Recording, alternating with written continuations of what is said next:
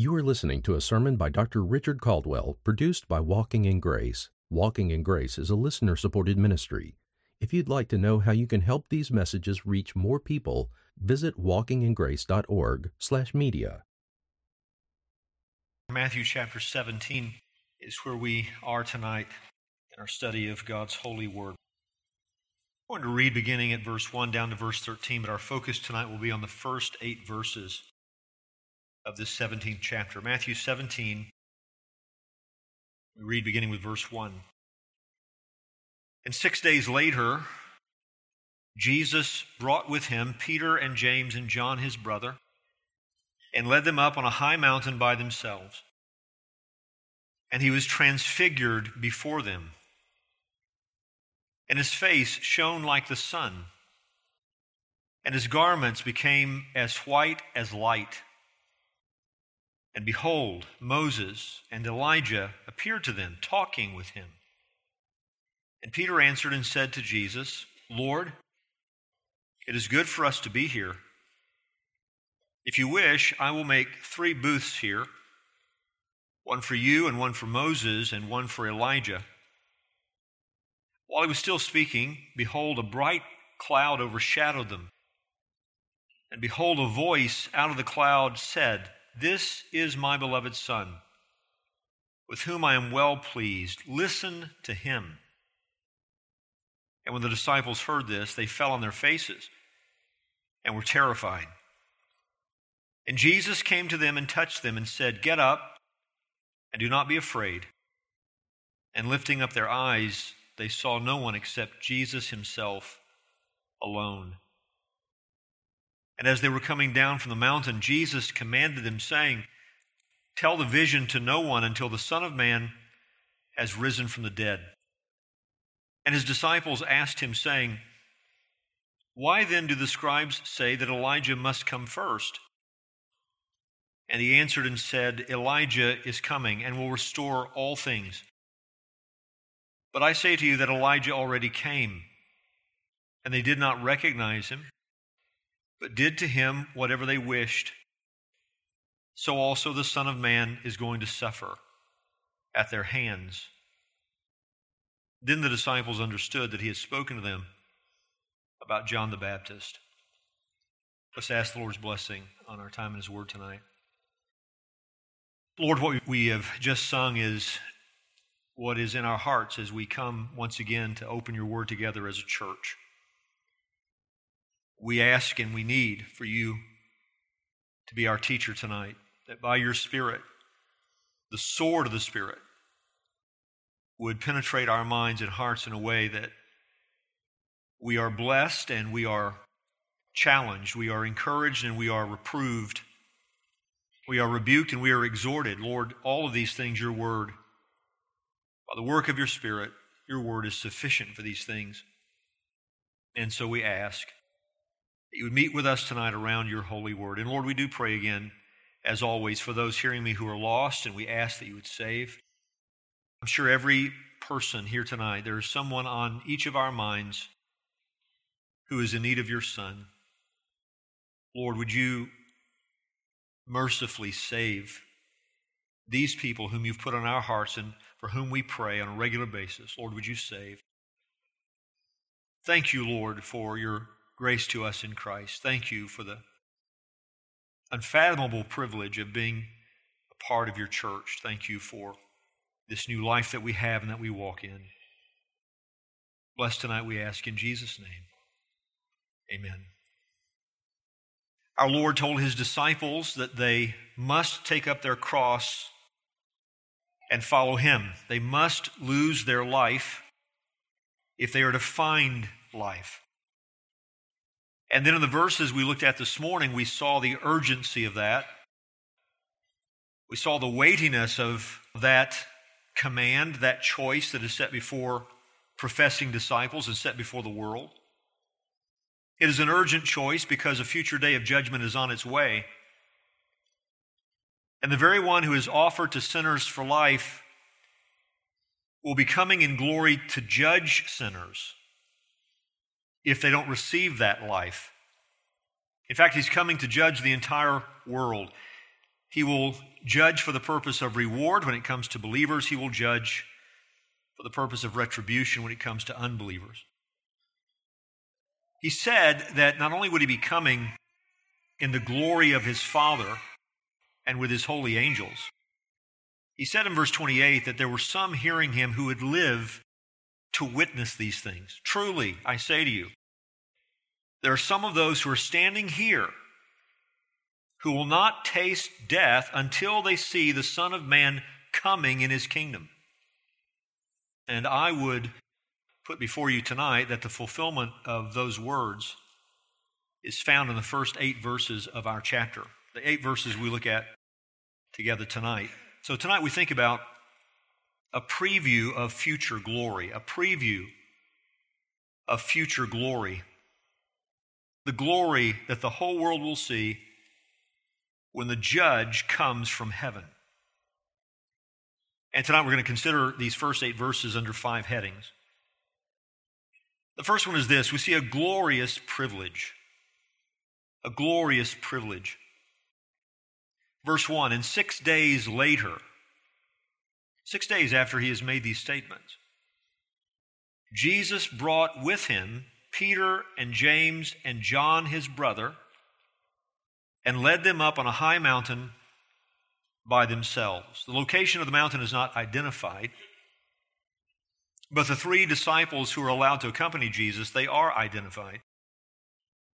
It's a reminder to us again that Jesus does not deal with all of his disciples the same. He dealt with his disciples as he saw best. He dealt with his disciples according to his perfect wisdom, and he dealt with his disciples according to his perfect purposes. And what he chose to do with each one was not the same. And right away, it's a good thing for us to think about. I mean, do we acknowledge that he is still exercising that same sovereign right when it comes to each one of us? That our shepherd has the right, and he has the wisdom, and he has the purpose in mind to deal with each one of us in a way that is unique to us. I mean, there are some things, of course, that we all share in common, but in terms of how the Lord deals with us in the details of each of our lives, he deals with us according to his own sovereign wisdom. We don't all face the same circumstances. We didn't all come from the same backgrounds. We didn't all meet with the Lord in the exact same way or the same time in our lives. We don't all face the exact same challenges and tests. And I wonder, do we trust him? Do we trust him with how he chooses to deal with us? How often do we look at a fellow disciple and their course might seem easier than ours? And we wonder, Lord, why is it so easy for them and so difficult for me? Or maybe in the reverse, we look at some of the difficulties that brothers and sisters have to deal with. I think about brothers and sisters severely persecuted in other parts of the world, and we see the comparative ease that we have, and we wonder, why, Lord? Why are we allowed to live our lives in the kind of ease that we do? Do we trust him with that? That he deals with each one of us as he chooses, and that his choices are good and wise and loving, especially when you're dealing with something that's disappointing to you? Do you trust that his wisdom toward you,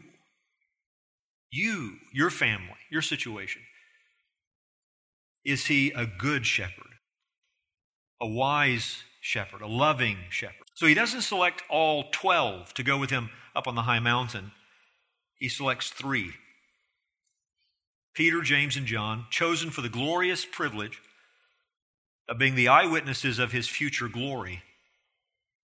Some, he says, some of those standing here will see this, and indeed only 3 are privileged to see it. One of our Lord's purposes is they will serve as eyewitnesses of what they saw, but not yet. The 9th verse says, and as they were coming down from the mountain, Jesus commanded them, saying, tell the vision to no one until the Son of Man has risen from the dead. So one of the purposes for him taking them to be with him was they would serve as eyewitnesses of his glory, but not yet. And we'll deal with this more next week. But I'm amazed as I read verses 9 to 13 and hear what the Lord is talking about and then recognize what the disciples are picking up on. He talks about his death. He talks about his resurrection. And they spend their time talking about Elijah. It's just interesting, isn't it? What's sort of just passing over their heads as our Lord talks to them. Well, they do go on to serve as eyewitnesses. Peter will write about this, 2 Peter chapter 1, verse 16.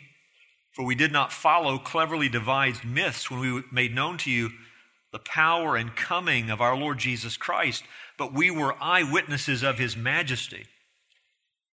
For when he received honor and glory from God the Father, and the voice was borne to him by the majestic glory, "This is my beloved Son, with whom I am well pleased," we ourselves heard this very voice borne from heaven. For we were with him on the holy mountain. Don't tell the vision to anybody until after I've been raised from the dead. Well, Peter, after the resurrection, after the ascension, Peter has the privilege to talk about what he saw. The Apostle John also seems to allude to it in the first chapter of the Gospel of John, John 1:14, "And the Word became flesh and dwelt among us, and we have seen his glory. Glory as of the only Son from the Father, full of grace and truth." And of course, that could be said just of the testimony of Christ's life, but perhaps John has in mind also what he saw on this mountain. James did not write about it because James didn't live long enough to write about it. James was the first apostle martyred. Acts chapter 12, verse 1, about that time Herod the king laid violent hands on some who belonged to the church. He killed James, the brother of John, with a sword. And when he saw that it pleased the Jews, he proceeded to arrest Peter also. This was during the days of unleavened bread. So again, we see our Lord's sovereign plan for individual disciples because 3 disciples witnessed this glorious vision. 2 are allowed to testify to it in writing, but 1 is chosen to testify to his faith in the glorious Christ by his own blood, by martyrdom. The first thing we see is a glorious privilege. The second thing you see is a glorious vision, verse 2. "And he was transfigured before them, and his face shone like the sun, and his garments became as white as light." I don't know what you think as you read those words. As I read that verse this week, what just rested on me is the fact that I can read it, I can acknowledge the description, but there are really no words to capture it. And even reading what the Holy Spirit has given us for our mind's eye, I still can't fully conceive of it. What they must have witnessed, and I can't enter into it. I can read it, but I can't enter into it. Metamorphao is the word translated transfigured. We get our word metamorphosis from it. A change visible to others. A change that they witnessed, a transformation right in front of their eyes. So that the glory of the divine nature, the manifest glory of the divine nature, they're witnessing. It's on display.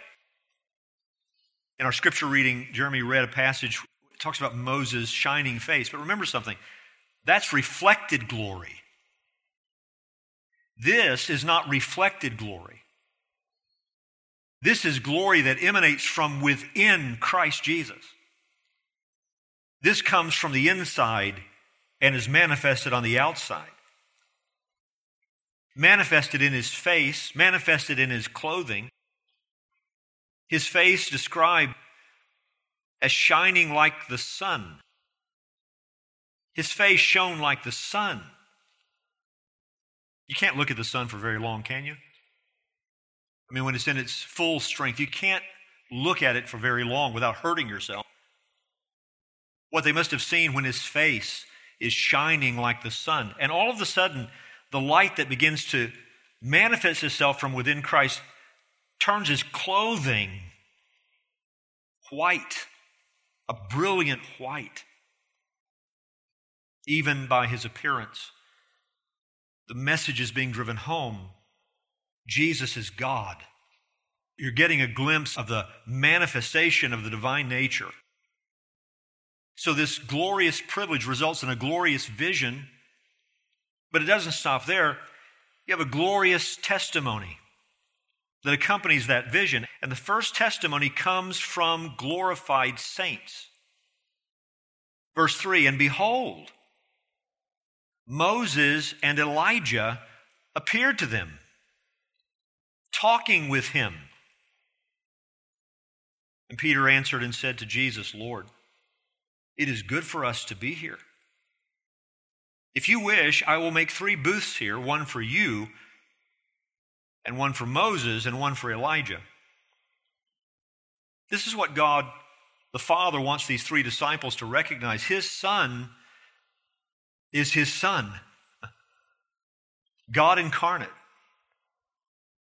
For a moment, the veil of lowly humanity is drawn aside and the divine nature shines through in terms of how it was manifested in brilliant light. Now remember something, even though Jesus himself was not a son of Adam and not a sinner, Adam wasn't his father. Adam represented us in the garden. Adam did not represent Jesus in the garden. Even though that's true, Jesus still came in the physical form of humanity post-fall. Right? We bear the marks of the weakness that belongs to humanity post-fall. And though Jesus himself, his humanity was not the result of the fall, he still came bearing the likeness of sinful flesh, bearing the weakness of post-fall humanity. Romans 8:3 says, for God has done what the law, weakened by the flesh, could not do by sending his own Son in the likeness of sinful flesh. And for sin, he condemned sin in the flesh. Philippians 2:7 says, but he emptied himself by taking the form of a servant, being born in the likeness of men, being found in human form. He humbled himself by becoming obedient to the point of death, even death on a cross. Jesus takes to himself an additional nature, a true human nature. United in this one person, you have humanity and deity now. One having a beginning in time, the other from all eternity, the divine nature. But Jesus did not come taking to himself a human nature like Adam knew before the fall, but taking to himself the likeness of the nature you and I have since the fall. And so to look at Jesus was not to recognize anything regal about him just by virtue of his appearance.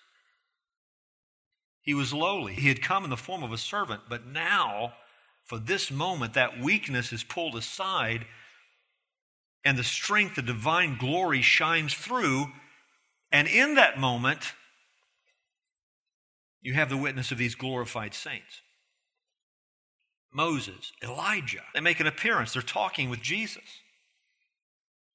Moses and Elijah. The one, Moses, God used to give his law. Elijah represents the voice of the prophets. So present, as it were, the law and the prophets. Moses and Elijah. Each of these men identified in Scripture in a way that involved them with messianic expectation, eschatological significance. D.A. Carson recognized this. He says both Moses and Elijah had eschatological roles. Moses was the model for the eschatological prophet, Deuteronomy 18:18, and Elijah for the forerunner, Malachi 4. Both were men of God in times of transition. The first to introduce the covenant, and the second to work for renewed adherence to it. Both experienced a vision of God's glory, one at Sinai and the other at Horeb. Now, however, the glory is Jesus' glory, for it is he who is transfigured and who radiates the glory of deity. Together they may well summarize the law and the prophets. This is all the more plausible when we recall that these two figures very rarely appear together in Judaism or in the New Testament. I mean, this is unique what we're seeing in this scene, Carson says. And he goes on to say, all these associations gain importance as the narrative moves on, and Jesus is perceived to be superior to Moses and Elijah, and indeed to supersede them. Also think about the fact that in Moses you have one who died and is now with the Lord. In Elijah you have one who was translated and is now with the Lord. And they're very much alive, aren't they? They've retained their individual identities. They are recognizable. Now, we're not told how the disciples recognize them. But clearly they do, because Peter offers construct 3 booths, and he mentions Moses and Elijah by name. And they are very much relational. Personality is present. Conversation is present. Don't you ever believe anything less than to be absent from the body is to be present with the Lord. Fully alive, more alive than we would ever be. Individual, just like we are right now, recognizable to those who would know us, very much relational. This is our hope. But it also informs our understanding of Jesus because Moses and Elijah know him. They're talking with him. They know him to be the Son of God. And yet you have a testimony not just from glorified saints, you have a testimony from dull, non-glorified saints. An unwitting testimony. It is going to be their mistaken commentary that points to the glory of Christ. Because Peter has another bright idea. Lord, it is good for us to be here. If you wish, I will make 3 booths here. Let me commemorate this. Let me set up a memorial to this.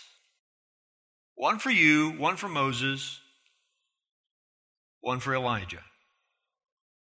It's clear, isn't it? These men are not just marveling at the scene. They are delighting in this experience. Lord, it is good that we are here. They're enjoying it. And then Peter talks about it like it's a marvelous threesome. Jesus, Moses, and Elijah. Could it get any better than this?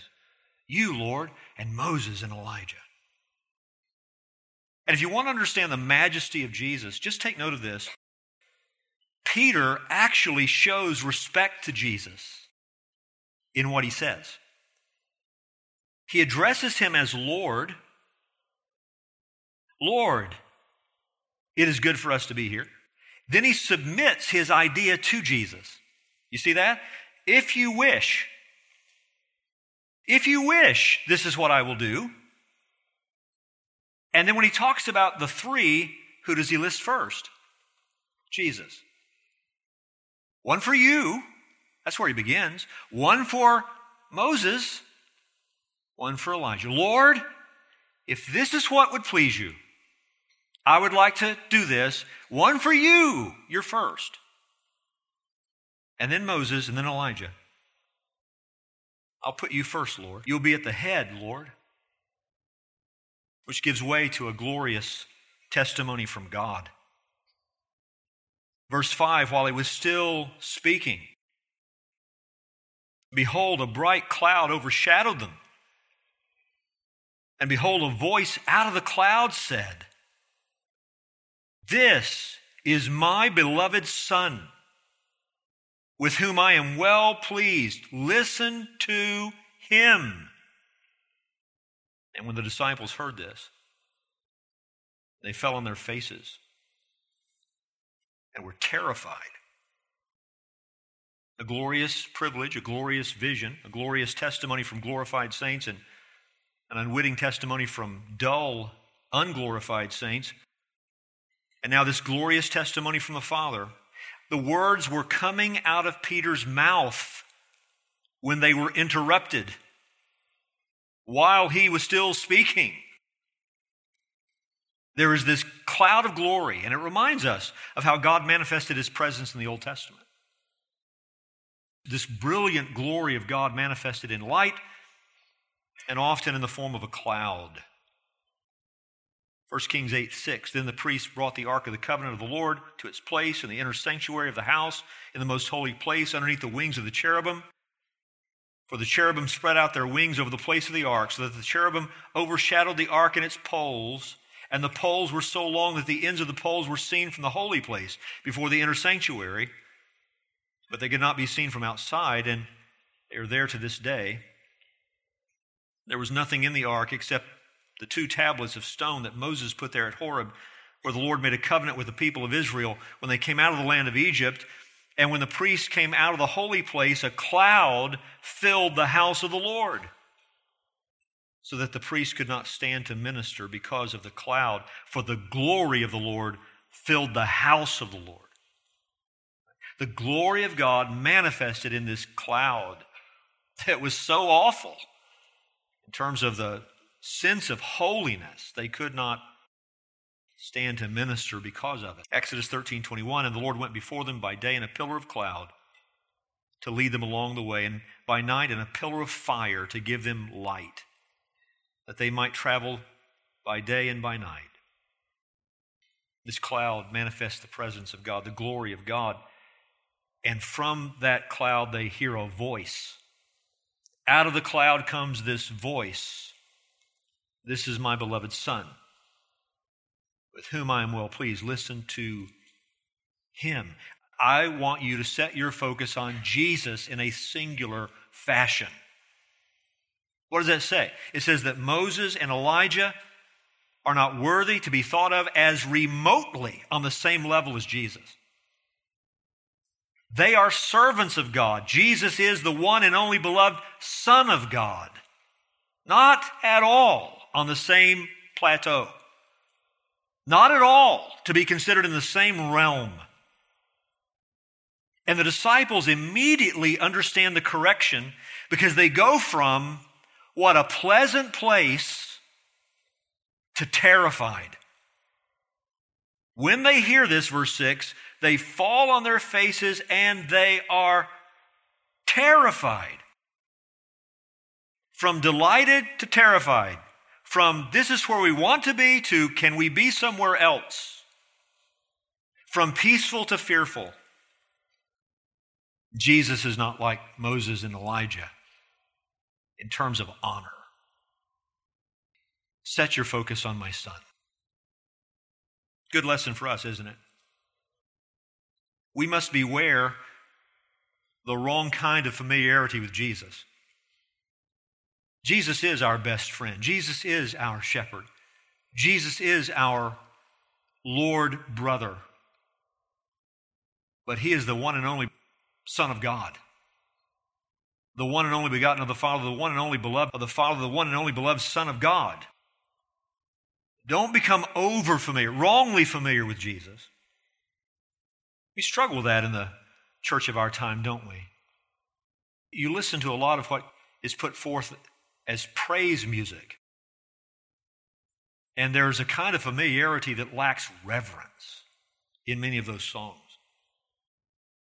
Beware treating the Son of God like he's common. Beware underestimating the fearfulness of holiness. We understand God's relationship to us in the terms of joy, but we also are to be a people who are known for our fear of the Lord. Do we understand his weightiness? Do we reverence him for his holiness? Even the holy angels cover their faces and cover their feet in his presence. Should we not be characterized by reverence? So you have this glorious privilege, this glorious vision, this glorious testimony from glorified saints and this unwitting testimony from men and just like us and our ignorance, and then you have the glorious testimony of God. Listen to Jesus. But I love the last 2 verses, verses 7 and 8. And Jesus came to them and touched them and said, "Get up and do not be afraid." And lifting up their eyes, they saw no one except Jesus himself, alone. the last thing we see is a glorious comfort from Christ. In the same scene where the holiness of Christ is exalted, the condescending love of Christ is on display. The mercy of Jesus, the patience of Jesus, the kindness of Jesus. He comes to them as they're cowering on the ground, their faces on the ground. They're not looking up. Right? Verse 8, and lifting up their eyes. I mean, their eyes are downward. Jesus comes to them and he touches them. And he speaks kindly to them. Don't be afraid. Get up. Do not be afraid. We've met with that mercy, haven't we? How many times in my life and in yours have we deserved rebuke, but we meet with kindness? We've played the fool. We've acted foolishly and ignorantly, and yet our Savior is so tender with us and patient with us and kind to us, loving toward us, restorative toward us, bestowing upon us even greater riches, greater riches, greater riches, and we've deserved none of them. That's our Savior. And the point is driven home because when they lift their eyes up, there's nobody there but Him. I want you to focus on Him. I want you to listen to Him. And when they lift their eyes up, there's nobody there but Him. The point is made. Jesus is the Son of God. Jesus possesses singular glory, the very glory of God. And yet Jesus is the merciful Savior of sinful, stupid men who can let things come out of our mouths and we don't even know what we're saying. He saves people like us. And it's that Jesus who offers himself to you for life. It is that same Jesus who will one day come in the glory of his Father and with his angels to judge the world. And so the question is, how do we wish to meet with him? On the ground of mercy, on the ground of his kindness and love and grace, or do we want to meet with him on the ground of judgment? And if you know him by the grace of God, then how should we regard him? With what kind of singular focus should we live our lives? With what kind of singular honor should we think about him and live toward him? How often our minds are occupied with people,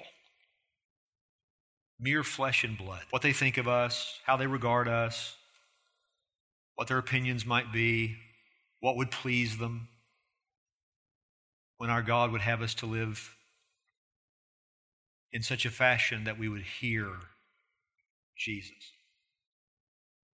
Lord, what would please you? And you know, taking the whole counsel of God into our minds and hearts, we're not talking about a rebellious life or an ungodly kind of independence. Listen, you don't honor Jesus if you're not submissive to God-ordained authority. You don't honor him. By the way, students in Founders Christian School, do you know that truth? That if you say you love Jesus, then you need to honor your teachers, listen to them, be submissive toward them. You need to honor your parents, love them, listen to them, be submissive to them.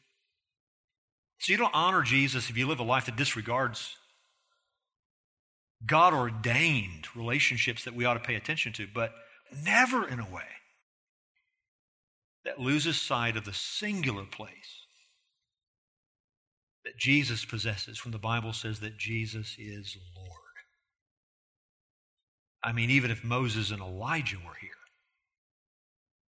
this is my beloved Son. Listen to him. Amen? Let's pray together. Father in heaven, thank you for making the glory of your Son known to us. Thank you for our Redeemer, our Savior, our Shepherd, our friend, our God. Thank you, Lord, for opening our hearts, our spiritual eyes to see Thank you for your patience toward us. While even though we are redeemed, we are still so often filled with the same kind of ignorance and foolishness and mistaken thinking and words that we see in our brother Peter on this occasion. And yet our Savior is so kind and patient toward us. Thank you that we are your workmanship. You've taken us to be your own. You have laid hold of us. You'll never let go. And you are conforming us to the glorious image of your Son. With all of our ups and downs and all of our starts and stops and all of our successes and failures, the things that we see well because our Father in heaven has revealed it to us, and the things that we see dimly because we're still not glorified. In all of it, you are faithful to finish what you started. What joy this gives us, what peace, what rest to be loved like you love us. Please, Holy Spirit of God, continually fill us in such a way that our eyes are fixed on Christ. We ask these things in Jesus' name. Amen.